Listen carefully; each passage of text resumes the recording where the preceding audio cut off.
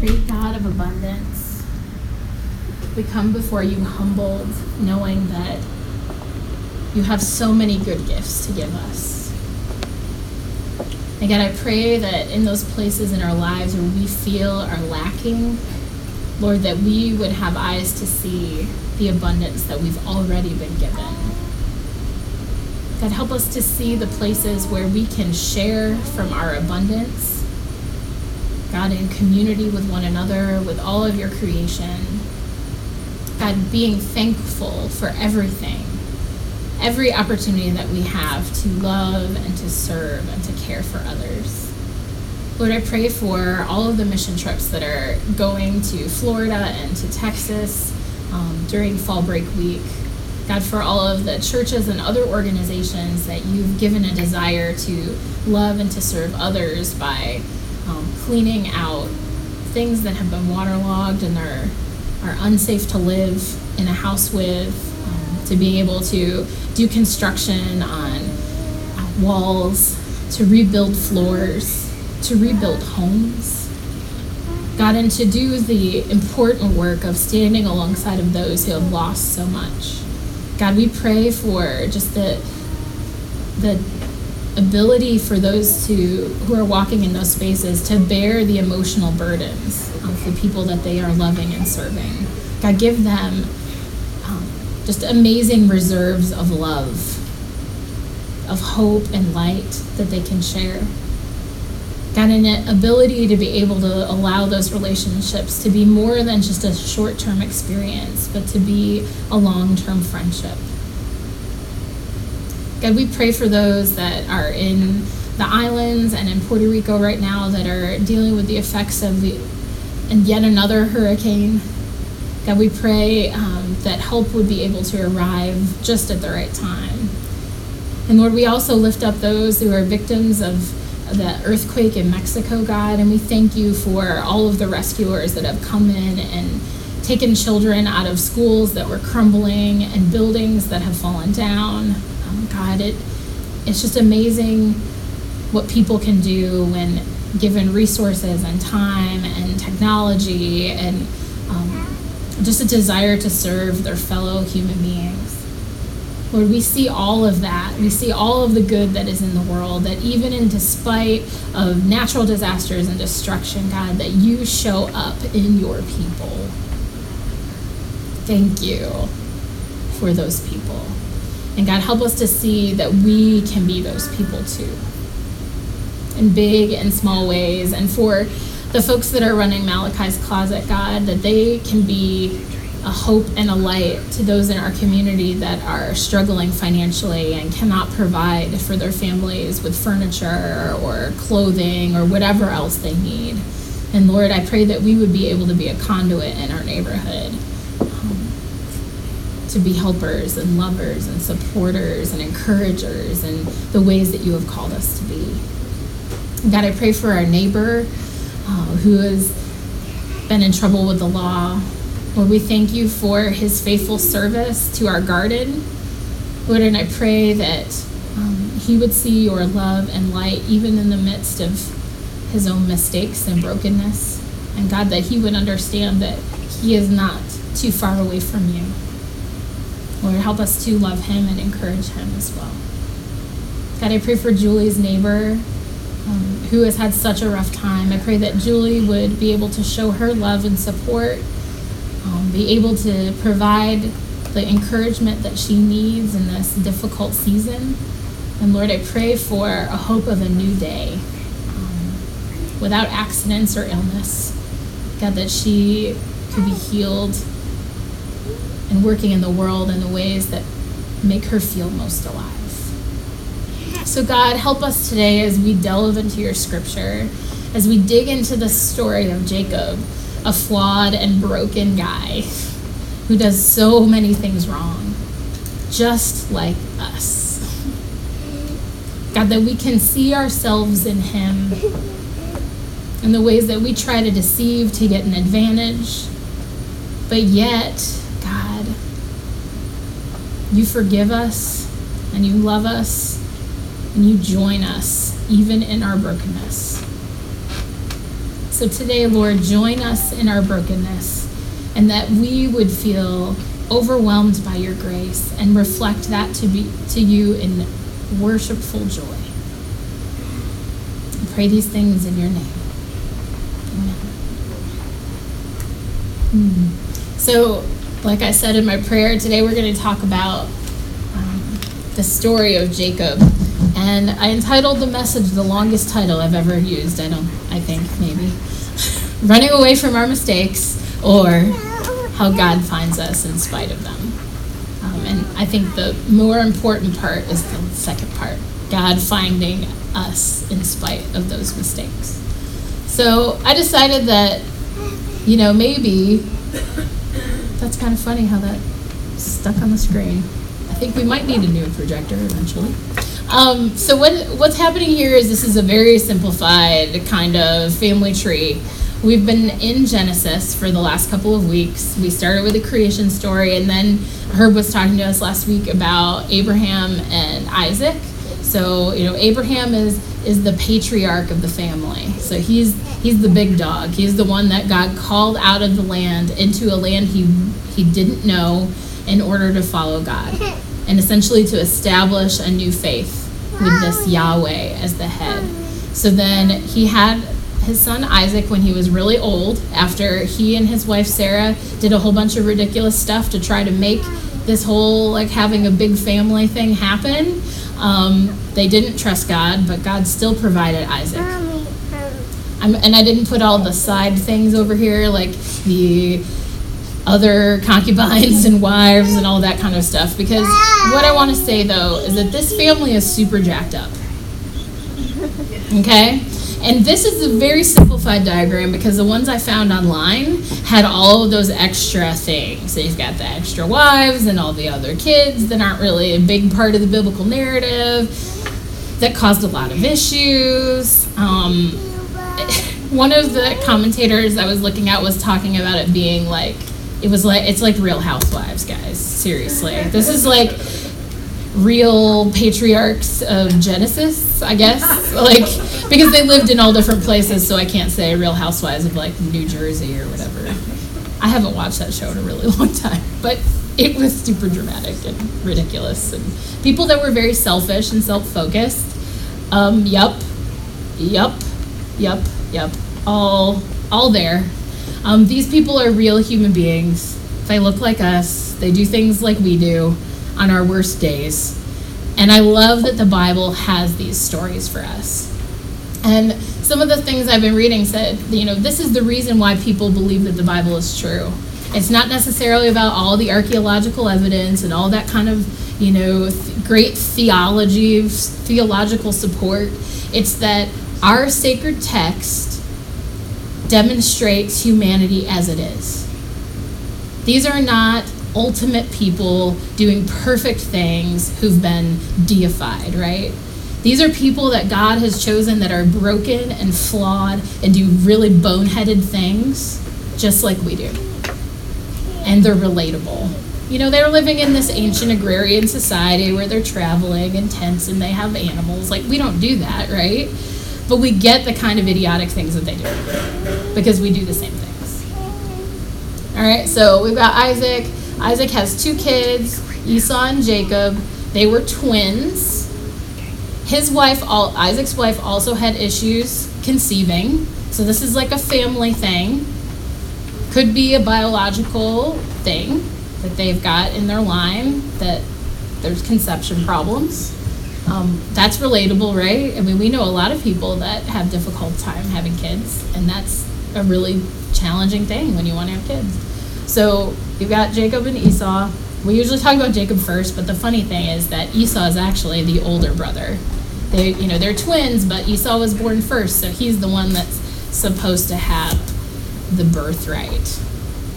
So that's kind of a big part of the story.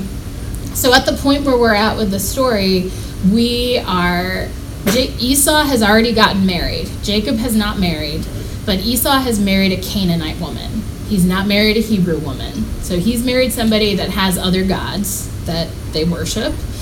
This has caused a lot of strife in the family, but Esau is daddy's boy, Jacob is mommy's boy. And that obviously causes a lot of friction. And so, as all the parents in the room know who have multiple children, don't play favorites. Well, both of the parents played favorites. And that can cause a lot of issues. So, again, Real Housewives kind of drama going on here. And Jacob has already gotten his brother to promise the birthright because Esau was really, really hungry, and Jacob made this excellent stew of red lentils, which, as my astute Hebrew studies teacher in Genesis taught me, is that Esau's name means red, and he's eating red lentils, and there's all this kind of commentary about his hair being red, and he's on the outside of the law being red. Let's just put it that way. So it's a lot of foreshadowing, even with his name and all the other stuff that's going on. So we know that it's a little side joke, a little Hebrew side joke. So that's kind of cool. So what I'm going to do is just read we've got a lot of text. I'm going to read the first section and talk about it a little bit, and then I'm going to spend a lot more time on our last section of text. So this is Genesis 27, verses 1 to 4, and then 15 to 23. When Isaac was old and his eyes were dim so that he could not see, he called his elder son Esau and said to him, "My son." And he answered, "Here I am." He said, "See, I am old. I do not know the day of my death. But then take your weapons, your quiver, and your bow, and go out to the field and hunt game for me. Then prepare for me savory food, such as I like, and bring it to me to eat, so that I may bless you before I die." So this is a big thing, this ceremony. Even though Esau already is the firstborn, Isaac is just confirming that blessing being passed down to him. Then Rebekah took the best garments of her elder son Esau. All right, Rebekah's being shady.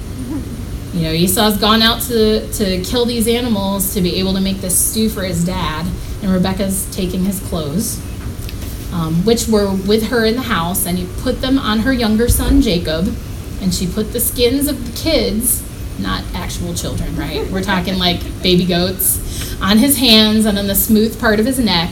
Then she handed the savory food and the bread that she had prepared to her son Jacob. So Rebekah had planned this, right? She'd either kept aside meat or she had gone out to hunt. This took a lot of work, right? I mean, they're living in like a desert place. There's not easily accessible animals to eat meat. Eating meat was something they didn't do on a very regular basis. So she had certainly planned ahead. So he went into his father and said, "My father." So this is Jacob again, masquerading. And he said, "Here I am."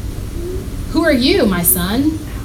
Jacob said to his father, "I am Esau, your firstborn. I have done as you told me.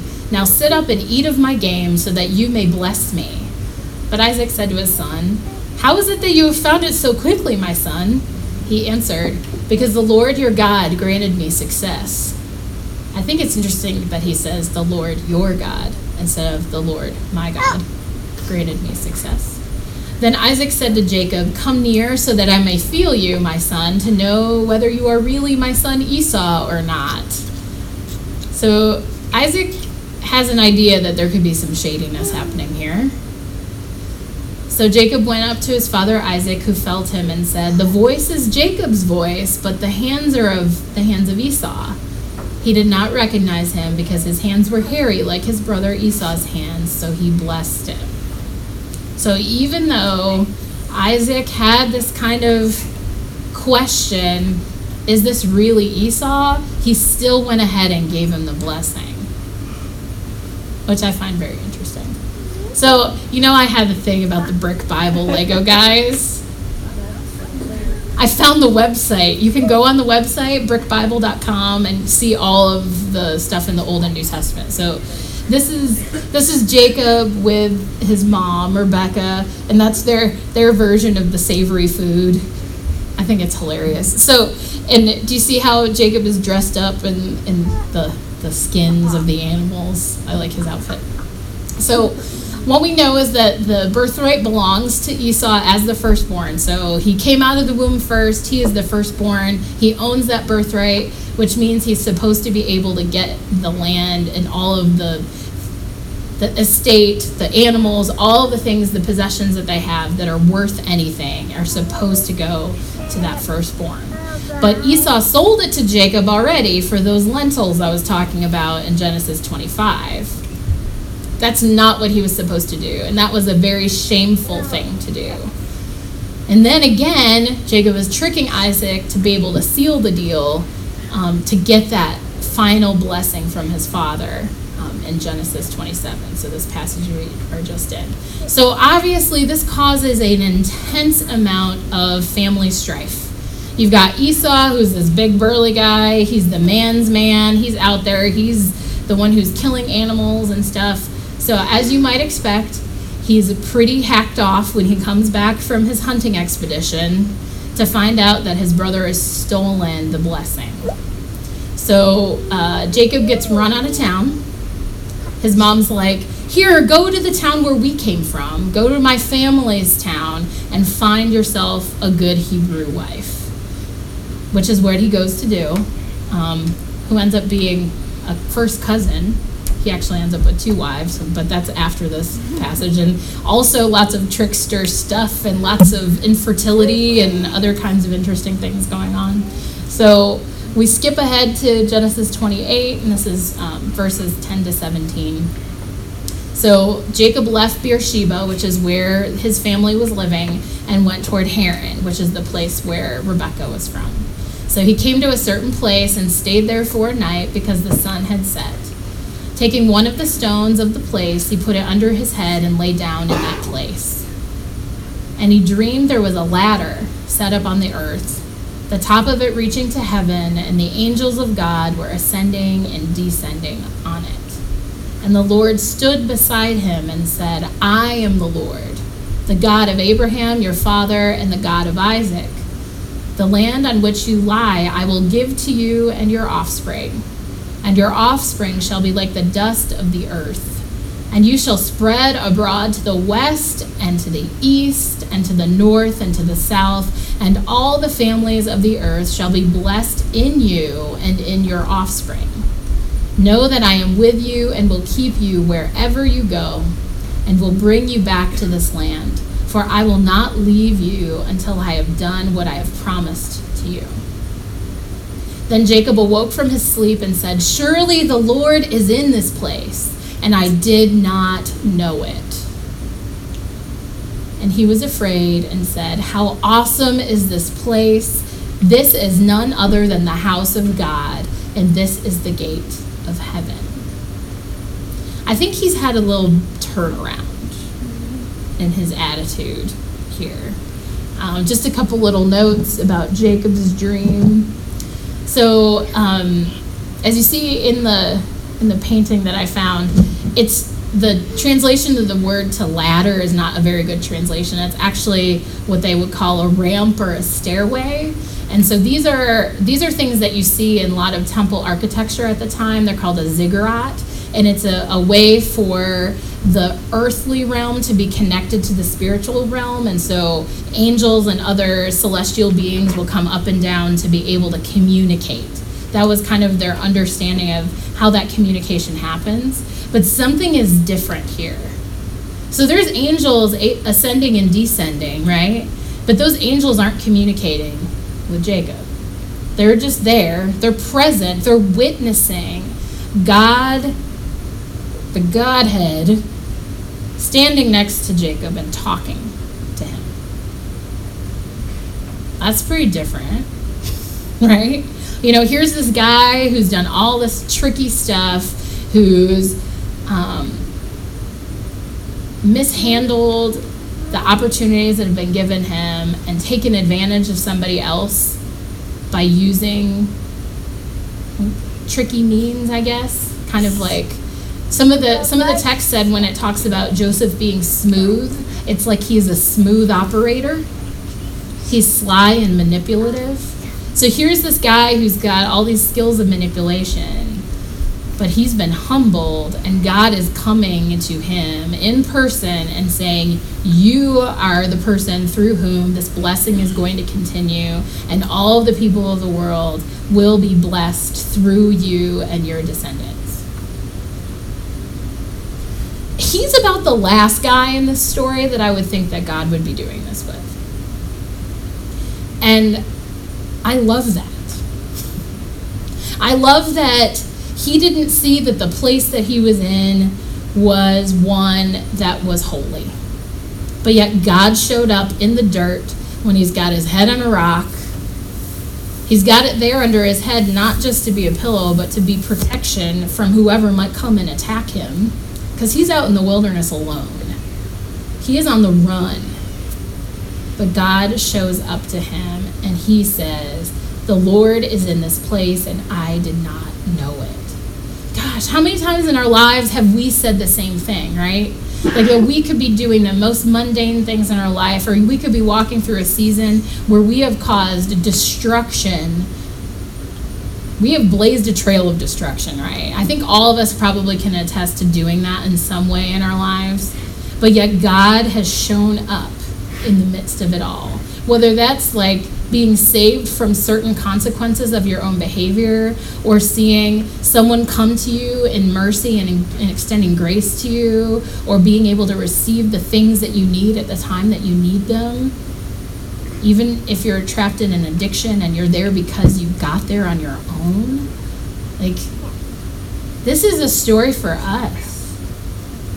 It's a reminder like how broken we can be, but yet how merciful God is. And how God does use us to extend the kingdom, no matter how dirty our hands are. This is a story of grace.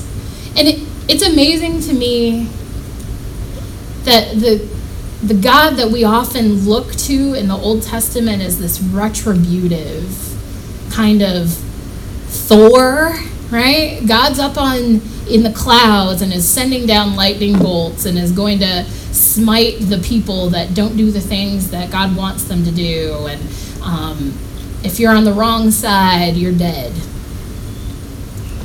But we can see that a picture of that Emmanuel God with us, the picture of Christ, the coming down, the coming with, like no matter what kind of brokenness you're in, this God is with me.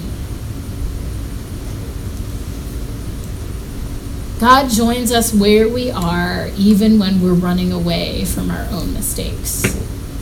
God is not afraid of our junk and our ugliness and the way that we hurt each other. God is not afraid of that. And God forgives us and loves us and calls us to a higher purpose. And even uses our ugliness and our bad decisions to do something more beautiful with it. This is something that I wrote here. Jacob didn't deserve God's favor. He wouldn't win any awards for morals or holiness, but God used him. I'm not sure why Jacob was the one God chose to become Israel and not Esau, but God saw fit to come down to him when he was alone and scared to give Jacob great hope for the future. And that's the cool thing, because from this point in time, what Genesis talks about when it talks about Jacob is often using the term Israel. And that's where we get the nation of Israel from, because Jacob is the father of the 12 tribes of Israel. And that's where we jump into the story of Joseph, but we don't get to do that this year, and I'm sad because that's like one of my absolute favorite stories of the Old Testament. But I think this is an amazing spot to land for us from Genesis. So this is the question I want us to take a couple minutes and talk about together. How has God joined you when you weren't worthy? So I would love to hear people's response to that. So how has God joined you when you weren't worthy?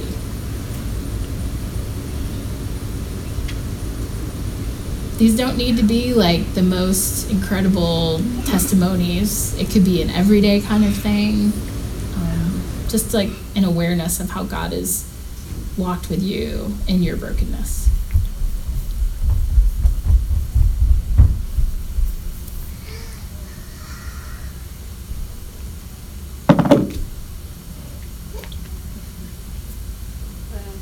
When your good outweighs your bad. Okay.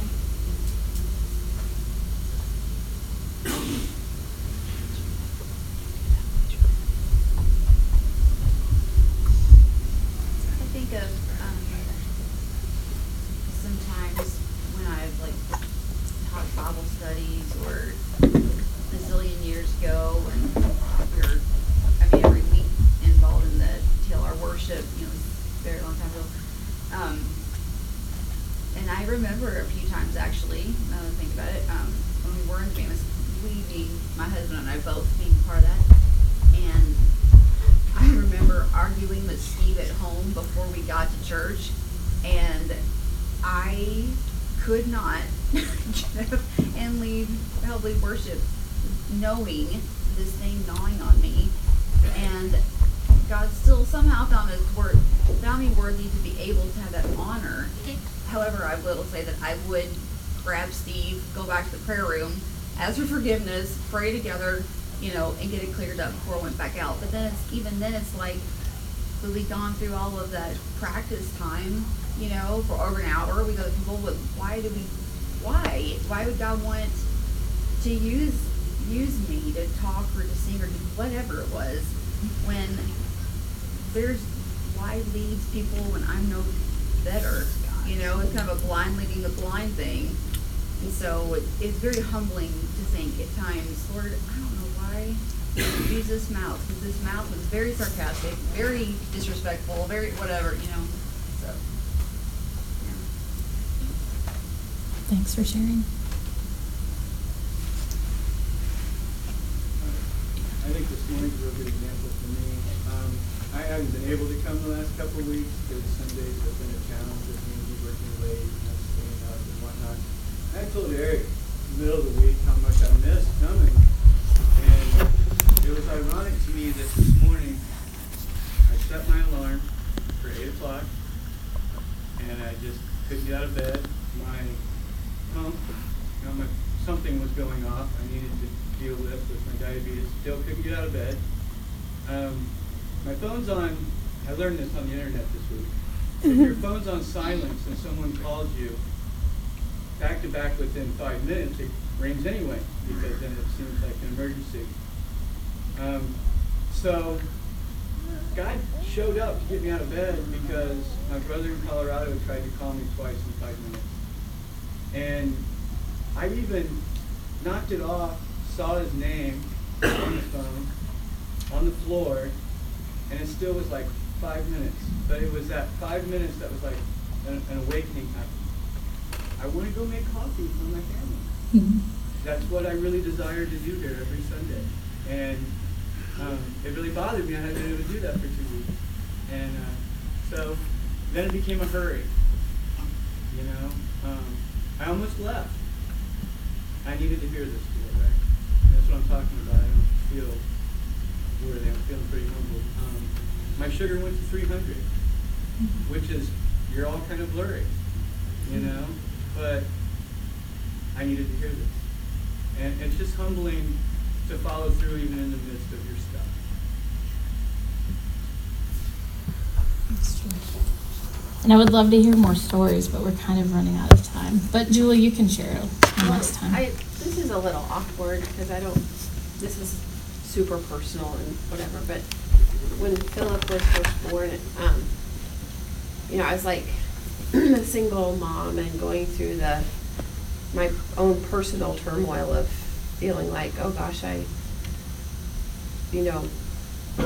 things are different than what I thought they were going to be. I was back at my parents' house and I had lost my job at Starbucks, and I thought, I have no way of supporting my child. I'm like scared to death, and I don't know if it was God, and I don't want to like make a big, I don't know, but I had my interview for disability and it got approved, and I sort of felt like God, like it was almost like an angel like had taking care of me in that moment, and it was like I was given the grace that I would be able to take care of my son because I had some help, and I didn't deserve it, but I mean, there are so many people that need help, and I didn't feel like I deserved it more than anybody else, but I don't know if it was God or what, but I kind of felt like grace was shown to me in that moment, and that's really personal, and I don't know why I just told everybody. But. Well, thank you for sharing. Yeah. Thank you, Julie. So when I was doing my study for this message, I came across this, I guess I could say it's a liturgical poem, and I want to be able to share it with you, and it's called Migratory God by Phuc Lu. And so I think it really speaks to God coming and being with us, and I think it speaks to us understanding that, God is present to everyone, even if we, in our own mind, think that they don't deserve it, right? Because I think if we look at ourselves honestly, we make judgments like that all the time about people we think don't deserve God. Migratory God, who uprooted Abraham and led him into a foreign land, provide rest for your people, the stranger and alien, the refugee and wanderer, the one seeking sanctuary, settling in an unfamiliar place. Migratory God, who travels great distances to become human and live among us, dwelling in us, help us see that we are all restless, searching and seeking, finding that place of being and belonging to lay our heads as you who had no place except with your people. Migratory God, who has crossed borders and boundaries to be born a stranger, fleeing from country to country, feet moving for miles over desert and dry places into the Jordan River, where you cross from one land to the other in the waters of baptism, where you wash off ties to nations, so we might enter into a new kingdom and country. Migratory God, who accompanies us in our journey, remind us where we've been, from where we've come, so we might not forget that we all traversed great distances to find the place that our hearts seek to settle, that place all of us call home. So God, as we approach your table today, help us to find that place that we can call home, that place that's in you. God, because of the grace that you extend to us, even when we're completely unworthy, God, you call us to higher things. You call us to be your people that extend your kingdom amongst all of us in the world. God, you are the God that comes down from heaven to dwell among us, and you don't ask for us to clean ourselves up so we can approach you. You come to us when we are dirty and broken and off a path, when we are alone in the desert and only have a stone to lay our head on. God, you come to us. So, Lord, let us come to this table with thanksgiving and graciousness and joy, because you have already come to us and you are sharing with us this meal of your body and your blood, that we can celebrate together the work that you have already done. God, call us to your table. Call all to your table. And help us to be prepared to share that grace and mercy that we have received with all who cross our path. We pray these things in your name.